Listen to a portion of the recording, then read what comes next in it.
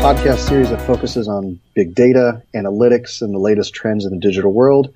I'm your co-host, Jeremy Roberts, and with me always is my co-host, Samir Khan. Hey, Samir. Hey, Jeremy. How are you? Good. Getting ready for the holidays. Yeah, exactly. Yeah, we're getting pretty close to the end of the year as well, and a lot of people are planning for the next year. It's amazing how 2017 was breezed past.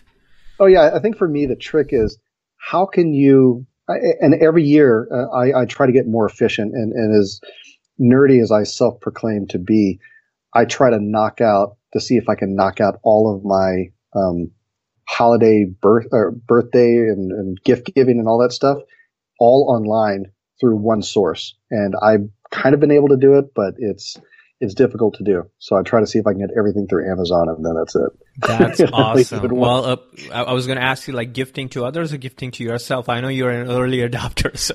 No, come on. You got to gift to yourself, and then you can gift to others. Exactly. You got to love yourself first. Awesome. Well, reversing the Christmas. Exactly. And speaking of that, we do have a gift for our listeners today. We do have another fantastic guest. So there's this company called Outshine, and Outshine is a company that began in 2010. And, really the beauty of what they do is really around this whole idea of advertising, analytics, and automation for B2B companies, revenue marketing, multiple touch points and stuff. And we have one of the partners, Joel Burke. And we're happy to have you on the podcast today, and welcome. No, thank you for inviting me to the show. I'm really excited to be here. Fantastic. So a little personal intro. So you are the partner and practice lead at Outshine, which is an advertising analytics consultancy for B2B SaaS companies. You're the kind of guy who believes in solving real work B2B marketing and sales problems, not this pie in the sky, but really what are the actual things that are happening in the day-to-day life of a B2B marketer.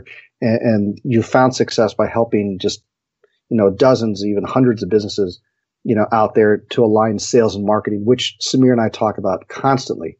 And really your focus around that is on KPIs, improving ROI, generating more revenue and so on. So we are super excited to have you on board and just geek out today. No, it sounds awesome. And yeah, at the end of the day, we're a consultancy and we make our living by creating value for our companies. And the way that we do that is solving some of the most complex problems they have using their sales and marketing data. Well, let's start with this. Tell us a little bit about the company. This is your time to pitch your company. Let's give us the pitch. Yeah, sure. So we got started just managing paid media kind of behind the scenes, almost like a traditional media buying agency. And then as some of the tools for self-serve buying like AdWords got a little bit more sophisticated and developed, we started doing more lead generation and more performance-driven paid media. And every single year, we kind of reflect on some of the stuff that we've done, the projects we've enjoyed working on. And a lot of the common themes were we were drawn to challenges that we were finding that our clients had, and who had the biggest pains and who had the most opportunity where we could add value. And the thing that we kind of noticed amongst all of our favorite clients is they were all using some type of complicated CRM, and they all had really large deal sizes that typically happened offline. And I mean, paid media, there's all kinds of different ways to do, reporting and attribution. But with something with e-commerce or some type of web application where there's credit card transactions happening online, that all kind of ties into a single ecosystem. But as soon as you have this break between that lead being generated online, let's say the break for let's say web cookies, and something that's happening, a sale that's happening offline, it creates this disconnection between the data sources. And the challenge that we were drawn to was, well, how can we start putting together some of the pieces to get a better understanding of our customers so that we can drive more, leads that are turning into actual revenue. Mm-hmm. Nice. And I think before Samir gets any questions, I think my thing is, can we give our listeners an idea of how did you get to this journey? Where did you come from originally? And I think I saw BlackBerry. I did one of my early work terms while I was a student that was kind of my first foray into technology, into the tech scene. So I was actually studying finance and economics, and I did my first work term at one of the banks in Canada, and it just wasn't as exciting and didn't live up to maybe the hype that I had built up in my own mind. So the finance guy goes to marketing and analytics. I love it. Yeah, and I had the opportunity to go do a work term in tech. And at the time, BlackBerry was the largest tech company in Canada. So they had, I enjoyed all of the perks at, any one of the modern big tech companies. They had paid for my relocation expenses for a co-op term. You had your free food, all of these wonderful things. And that was it for me. I was like, this is what I wanted to do. And then once I decided that I wanted to work in tech, I kind of had to pick some type of specialty. Was I going to learn software development? Was I going to be a product person? And the thing that I got the most interested in was analytics. And then again, I started looking at what are the pains that some of the people were having.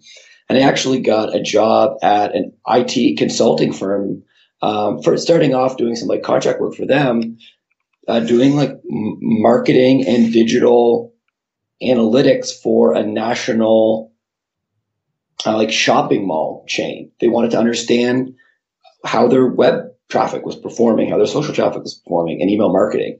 So I was doing database analytics kind of at that scale, more on the enterprise side.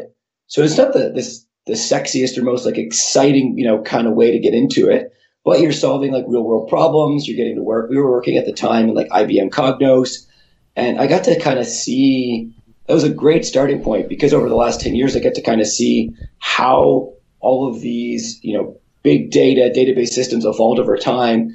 And it's been amazing to watch how they become more accessible.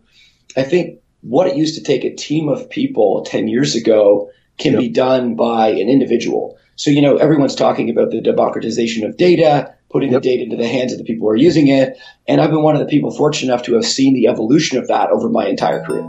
Nice. So that's fantastic. So let's talk into the meat of it. One of the things that I noticed, so you talk a lot about revenue marketing and revenue stock marketing. I would like you to expand on that. What do you mean by revenue marketing, and what exactly does the revenue stack looks like?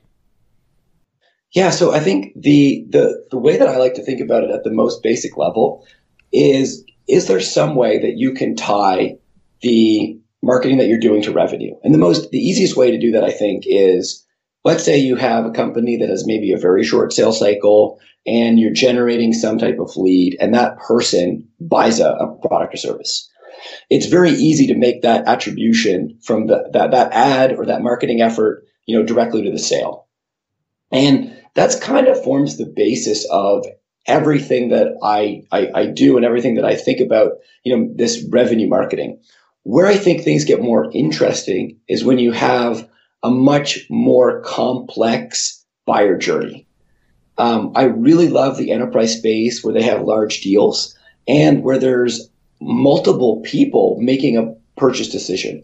So I don't know if you are big fans of the customer sale or the challenger customer, the challenger sale, but these are fantastic books that talk about this problem in a really meaningful way.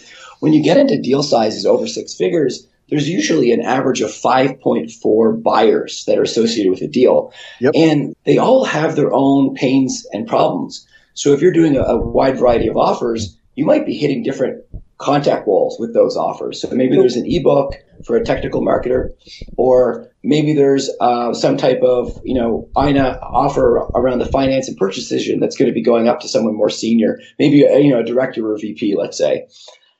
And I love trying to understand the challenges associated with, well, what offer should you serve to the different, buyer types or contact roles within an organization to help influence that purchase. And then also on these bigger, deals, the sales cycles can be really long. So how can, the marketing efforts really help on that sales enablement side? So let's say the lead comes in and that lead gets converted into an opportunity and they're starting to add different people to that opportunity. How do you measure influence? And how can you measure the contribution of the marketing efforts for something that's taking a year to sell? Yeah. And so with you guys, do you work with companies to build out, I guess in my mind, there's a step-by-step process of initially starting with, intricate details around buyer personas to really understand, pain points, interests, buying habits, influence, and so on. And then after that, really building out these kind of journeys, buyer journeys around those buyer personas to really map it out, how your stack and your average journey kind of fits into that buyer's journey alongside the main journey. And then from there, building out a content map to support that journey. Yeah. So I think for me, I really like to go talk to members of the product marketing team so that I can understand this. How do the solutions that you're selling or offering map back to some of the content pieces that maybe the content team has worked? And you almost want to make some type of like grid and start putting some of this data in a spreadsheet or maybe up on a whiteboard so that you can start to visualize this mapping. And once I feel like a lot of companies, product marketing and content marketing don't necessarily, we always talk about the sales and marketing alignment, but there's often ways product marketing and content marketing can work better together. And that alignment can be a really powerful tool when you're talking about these larger deals, because the marketing can be so complicated and so intricate. And if they can understand how some of the content pieces are mapping back to different solutions or different content roles, they can see how those content pieces are fitting into the bigger picture and the bigger like buyer lifecycle. Yeah, well, I think in Samir and I's background, we actually play the role of content marketing and both play the role of product marketing, places like IBM and so on. And so, Samir, I think we actually, it was kind of one and the same. We were the content writers. Product marketing was the one who's actually producing all this stuff because you're really getting it from the mouth of the product team. Yeah, exactly. No, I think I fully get what Joel is heading with. I think it's equally important to be able to become technical and understand the technicalities of the revenue stacks and how the different elements of the revenue stack fit together. But at the same time, being able to tell the story with the revenue stack is also very important. So I think Joel, you articulated that well.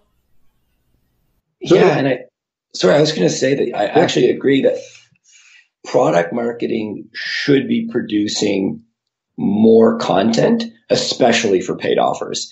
If you're selling software and you have technical buyers, it's really difficult for like a content marketing team to develop the deep level of expertise to generate a piece of content that's going to create an impact or create value for that end user. Mm-hmm. And you need somebody that has the technical depth to create something that's going to provide value for that end buyer.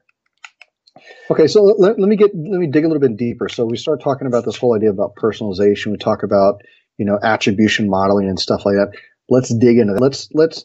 And as our listeners know, this is not a podcast where we just scratch the high level. Let's go hardcore. How are you building out or working with companies to build out marketing stacks that really pass data through that journey and to enable personalization to be able to get that right message at the right time? Because, one of the biggest issues and the biggest jokes I usually have when I do public speaking is you can walk through an office and you can peek in an office and you can tell which office is the marketer's or the digital marketer's office or the analytics guy, because they usually have multiple screens at their desk. Because the typical thing that they do is they have to pull up like 3 or 4 different tools on multiple screens and then stare at all of them for a while and see which ones kind of match to each other, because none of the data talks to each other. And it's like the biggest pain in the ass that every marketing person has. But how are you guys solving this? What is your recommendation around that? It's a great question. And I'll start with some actual tools that you can use to get started really easily. So I really like these IP enrichment companies that work with web analytics. So the very first part of the buyer journey, your user is really unknown. You have no email address. You don't know where you have no email address, no contact information. But what companies like Clearbit and Demandbase are allowing you to do is you can start understanding, well, one, if they can be revealed, and you can start pushing that data into web analytics. So you have this anonymous person, but you start to know things about them. You can know what company they're in, what industry they're at, potentially the company size. And some of them have technographic enrichment. So you might know what maybe marketing automation platform or CRM they're using. And all of this information can start to build out the persona. So at that level, maybe you just have knowledge about the industry you're in, but that's enough to start thinking about how you could do maybe some personalization. So if somebody's in the automotive industry versus, healthcare, maybe you would show a related case study for that particular industry, something really, really simple. And then the next phase is actually when you start to collect first party data. So this would be, in my opinion, past the very first form submission or the very first chat. I really like these new conversational platforms like Drift. I think they're helping companies, have conversations with more people, and I think that's a really, really positive thing. But once you start building this first party database and you start having emails, you can actually do even further enrichment. Again, I really like the Clearbit API. I think it's one of the best to work with. But you can actually take an email, pass it to Clearbit via the API, and it'll return 130 different data points. It'll give you maybe social media handles, LinkedIn profile, etc. And then you can start again. Because this is first party data, you can start building out a more complete persona because you might have you might have the job title, you might have the seniority level, and once you start having those, you can build out you can map that back to a more specific persona within your organization that you've already kind of developed. And then you'll know where that particular persona fits in and what type of things you want to use, maybe on your personalization for like marketing. So actually one of the solutions that have kind of come out very, very recently that has a lot of these features, we'll call it like out of the box, is segment.com announced to promote personas in the last 6 weeks, I would say. So if you're looking for an off-the-shelf solution where you can start collecting some of this data and doing personalization off personas, Segment almost has this entire system like built out. Yes, it's going to need implementation. Yes, you're going to need technical support internally or from their customer success teams, but it's something that it's a tangible product that you can buy that has most of the pieces you need to start doing something like this.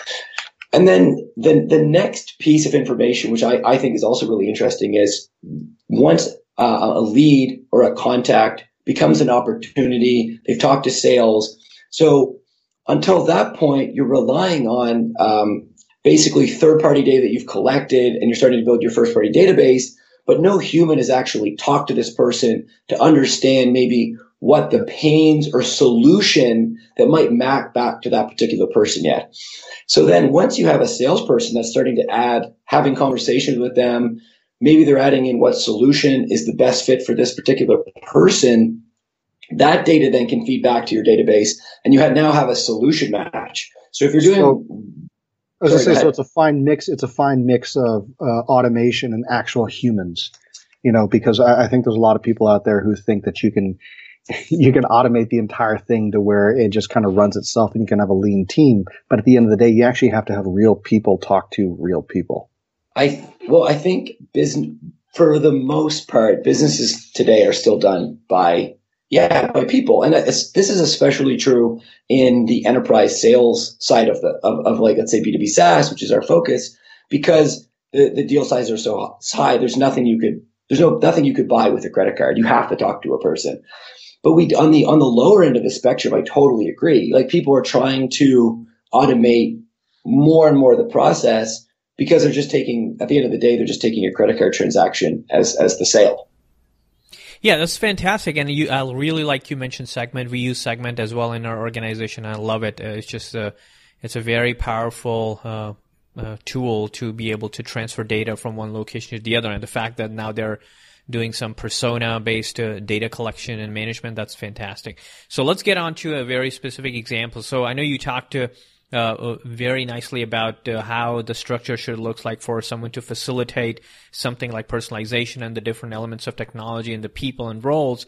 So it's a two-part question. Like, one is, what are some of the common challenges that you come across faced by the people that you work with, your customers? And can you walk to a couple of different examples of the challenges that were faced by an organization? How do you guys help them, and what was the end result? Sure.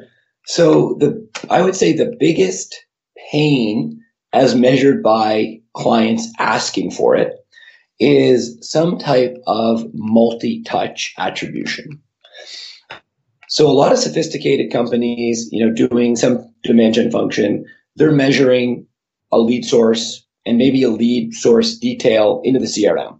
So to break that down, they're understanding maybe that it's coming from paid search or paid social, maybe it's an organic channel. And then they know the corresponding offer that generated this net new person inside of their marketing automation or CRM platform. Yep.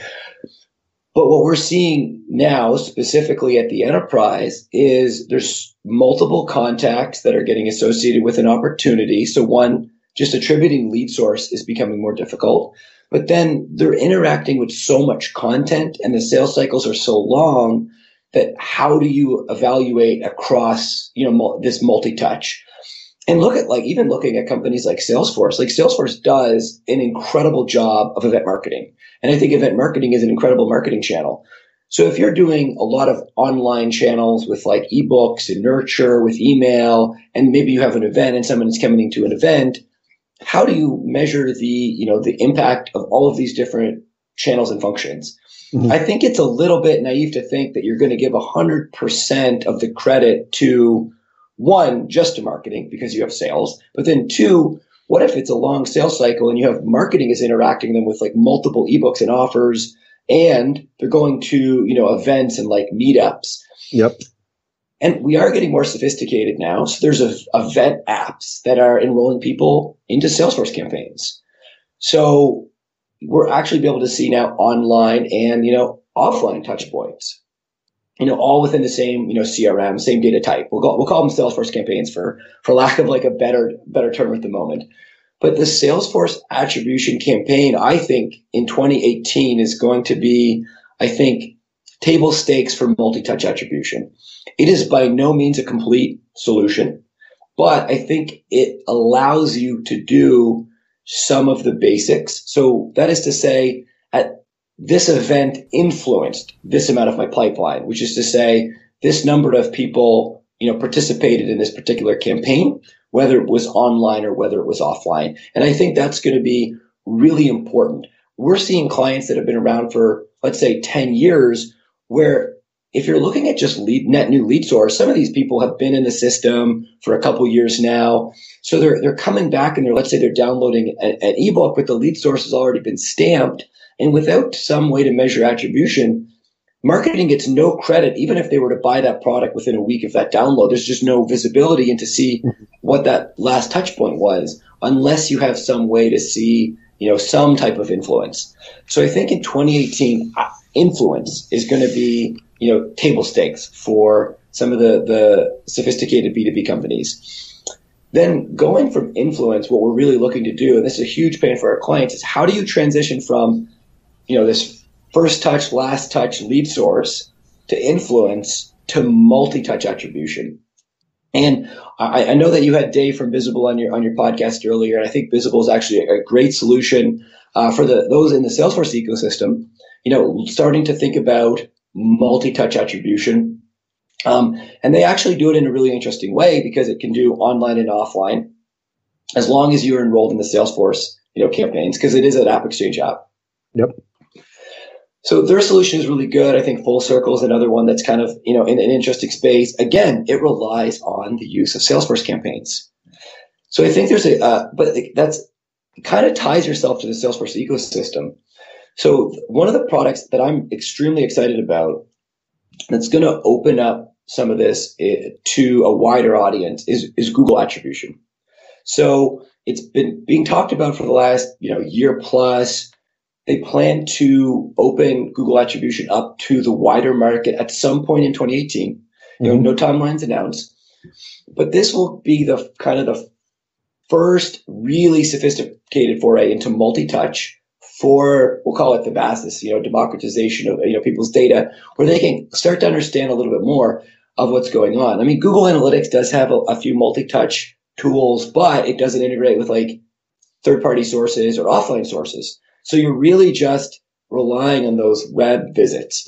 And if you're doing any type of offline conversion tracking, it's just not going to provide you the detail that you need.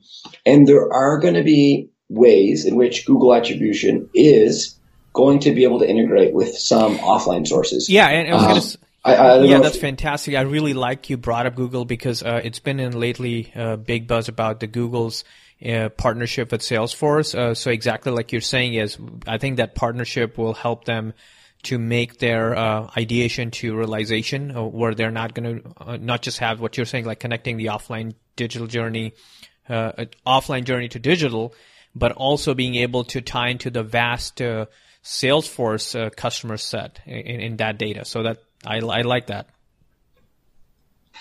Yeah, I think it's going to be really exciting, and I not to veer too much onto a tangent, but the part of it that is really exciting is, what does this mean for advertisers?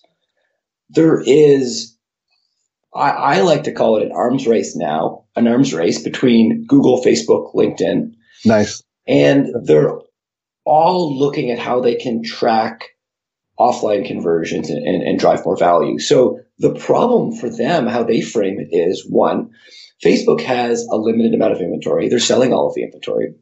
So how can I get more value out of this inventory? Well, you can sell a $1 million B2B SaaS product and charge $100 a click if you can prove some type of attribution or influence to that particular ad. So, and outside of the Google attribution piece, Salesforce is also working really heavily with like Facebook. Facebook's going to be more deeply integrated with the Salesforce Ad Studio. They have plans to break Ad Studio outside of Marketing Cloud, so to be a little bit more widely accessible to people that are maybe running Pardot and Ad Studio and don't necessarily need Marketing Cloud. But the whole idea is, how can we track offline conversions back into Facebook, and how can we track the attribution back into Facebook? So that's another area to watch, and I think I'm really excited about that as well. So one of the questions I have is really around this idea that, I'm sure that most marketers you work with aren't at that, stage where they're at that advanced level. And I think Sameer's going to be like, okay, he's going to bring it up again.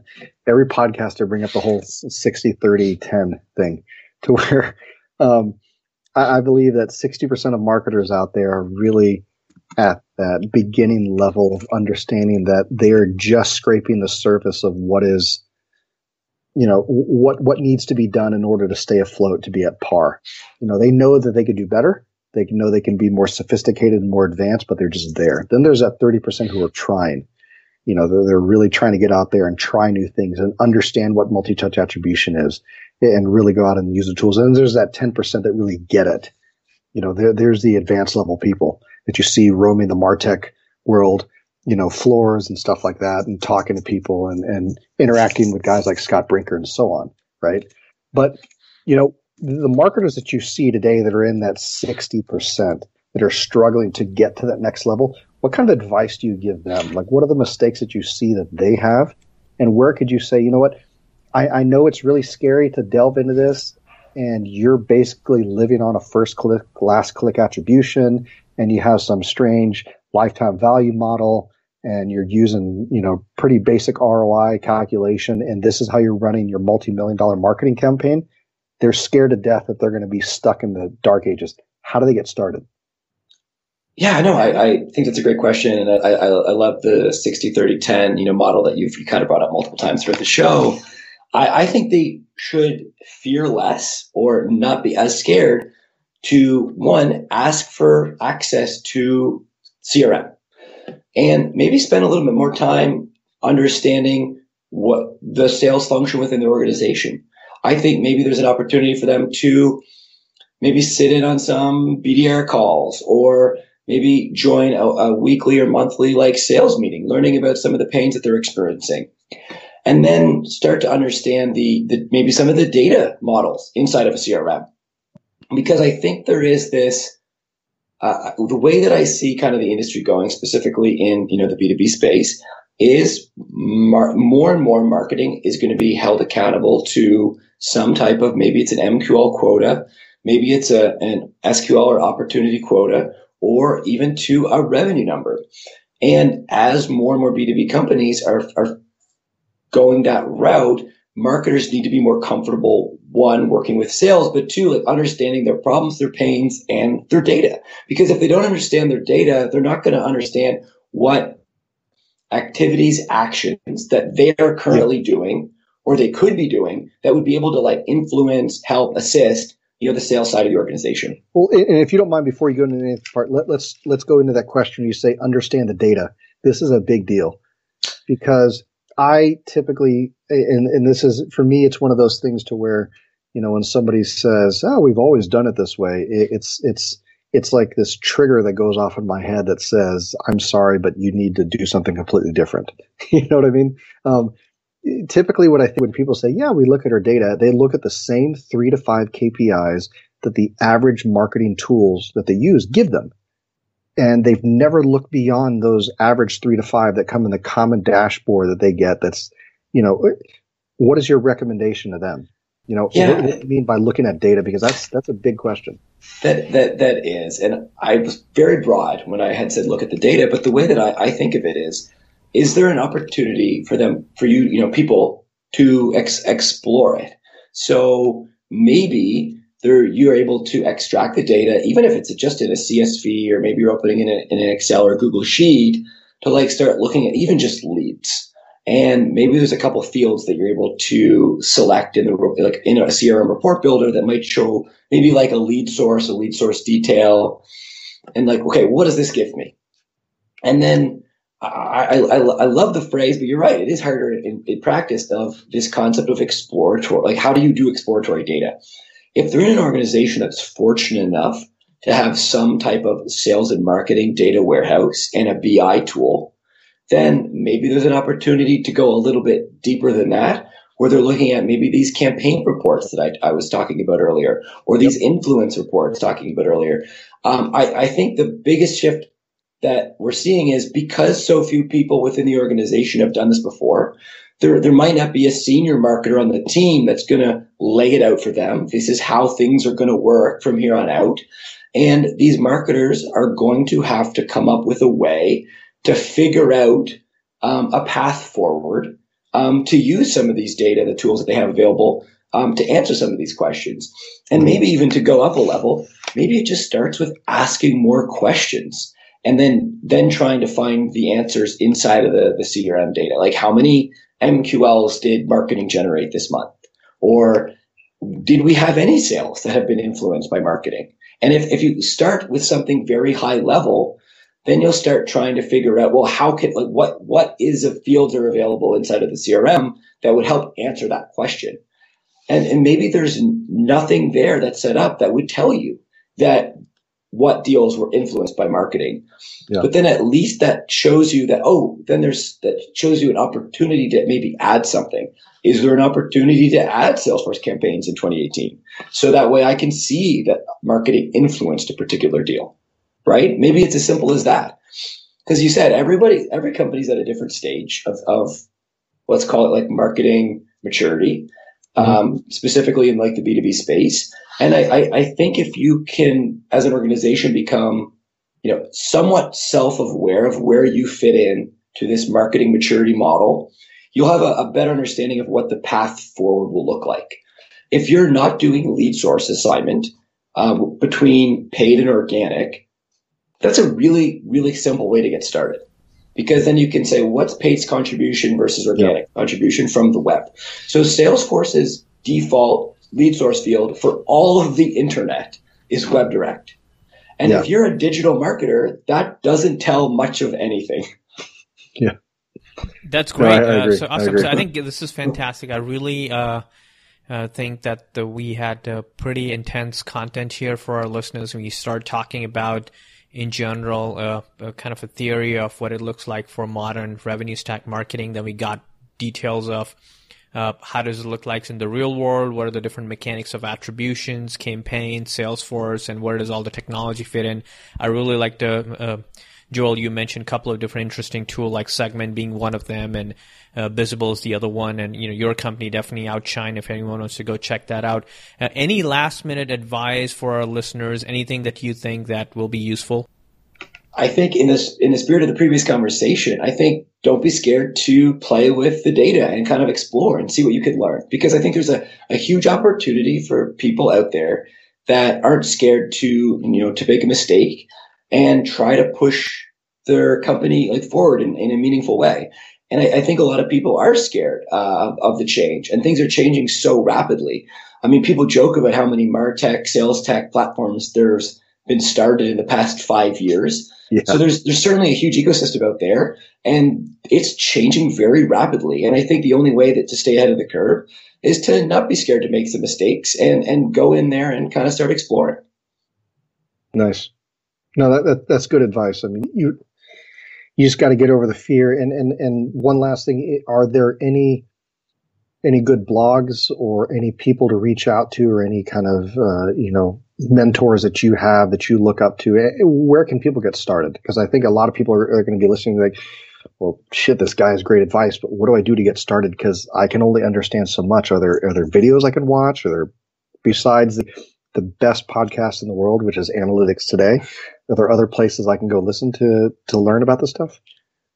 Yeah, so there's a couple good resources, I think, to get started on the attribution side. So the Visible's content marketing is fantastic. They have a great blog. There's a lot of content in the Salesforce ecosystem and Salesforce community around those, like the Salesforce campaign stuff that we talked about. If you're really interested in some of the more data-driven stuff, the persona, maybe the growth marketing side, and how to do some of the attribution. Guillaume Cobain, he's at Drift. He has a couple really good videos. He's got a Twitter feed. I kind of call him a mad genius. Nice. But I think he's the one, he's a practitioner at heart that's building a lot of this infrastructure and these systems that like other people can kind of learn from if they wanted to do so. So those are some of the places I would start for sure. Sounds good. Well, cool. Samir, you got anything else, or I think we're good? I mean, this has been fantastic. We're good. This is a lot of information. I will put most of the information provided here as a reference link in the show notes. Fantastic. And as always, feel free to email us and put in a request to say you'd like to, either be interviewed on our podcast, or if you have any suggestions of who to reach out to. I think, one of the bigger names that we had was, our buddy Matt Hines, and we're privileged to have him. And then, now with Joel, I mean, this is one of those deep level advanced podcasts that we just love. And I have a feeling that if you and Samir and I were all sitting in the same room, geeking out over this stuff, we'd probably be there all day, and it would be fun. Absolutely. It would be fun. We'd probably have to have like 4 whiteboards of up, full walls to be able to talk about this stuff. But I mean, it would be fantastic. So, hopefully we could do that one day. Maybe we'll meet up at a conference or something to do this. So. That Very sounds cool. Wonderful. And Samir, Jeremy, thank you so much for the invitation. This was an awesome podcast and experience. I really appreciate it. It was an honor to be on the show. Absolutely. Fantastic. And as you guys, and just as always, check us out at www.analyticstodaypodcast.com. Keep on listening. Keep on sending your questions and your feedback and everything. And Joel, thank you. Have a happy holiday. Merry Christmas, Kwanzaa, New Year, Hanukkah, whatever you celebrate. So go for it. Right? Cool. And thank you, Samir, as always. And we'll see you guys on the air. Thanks. See ya.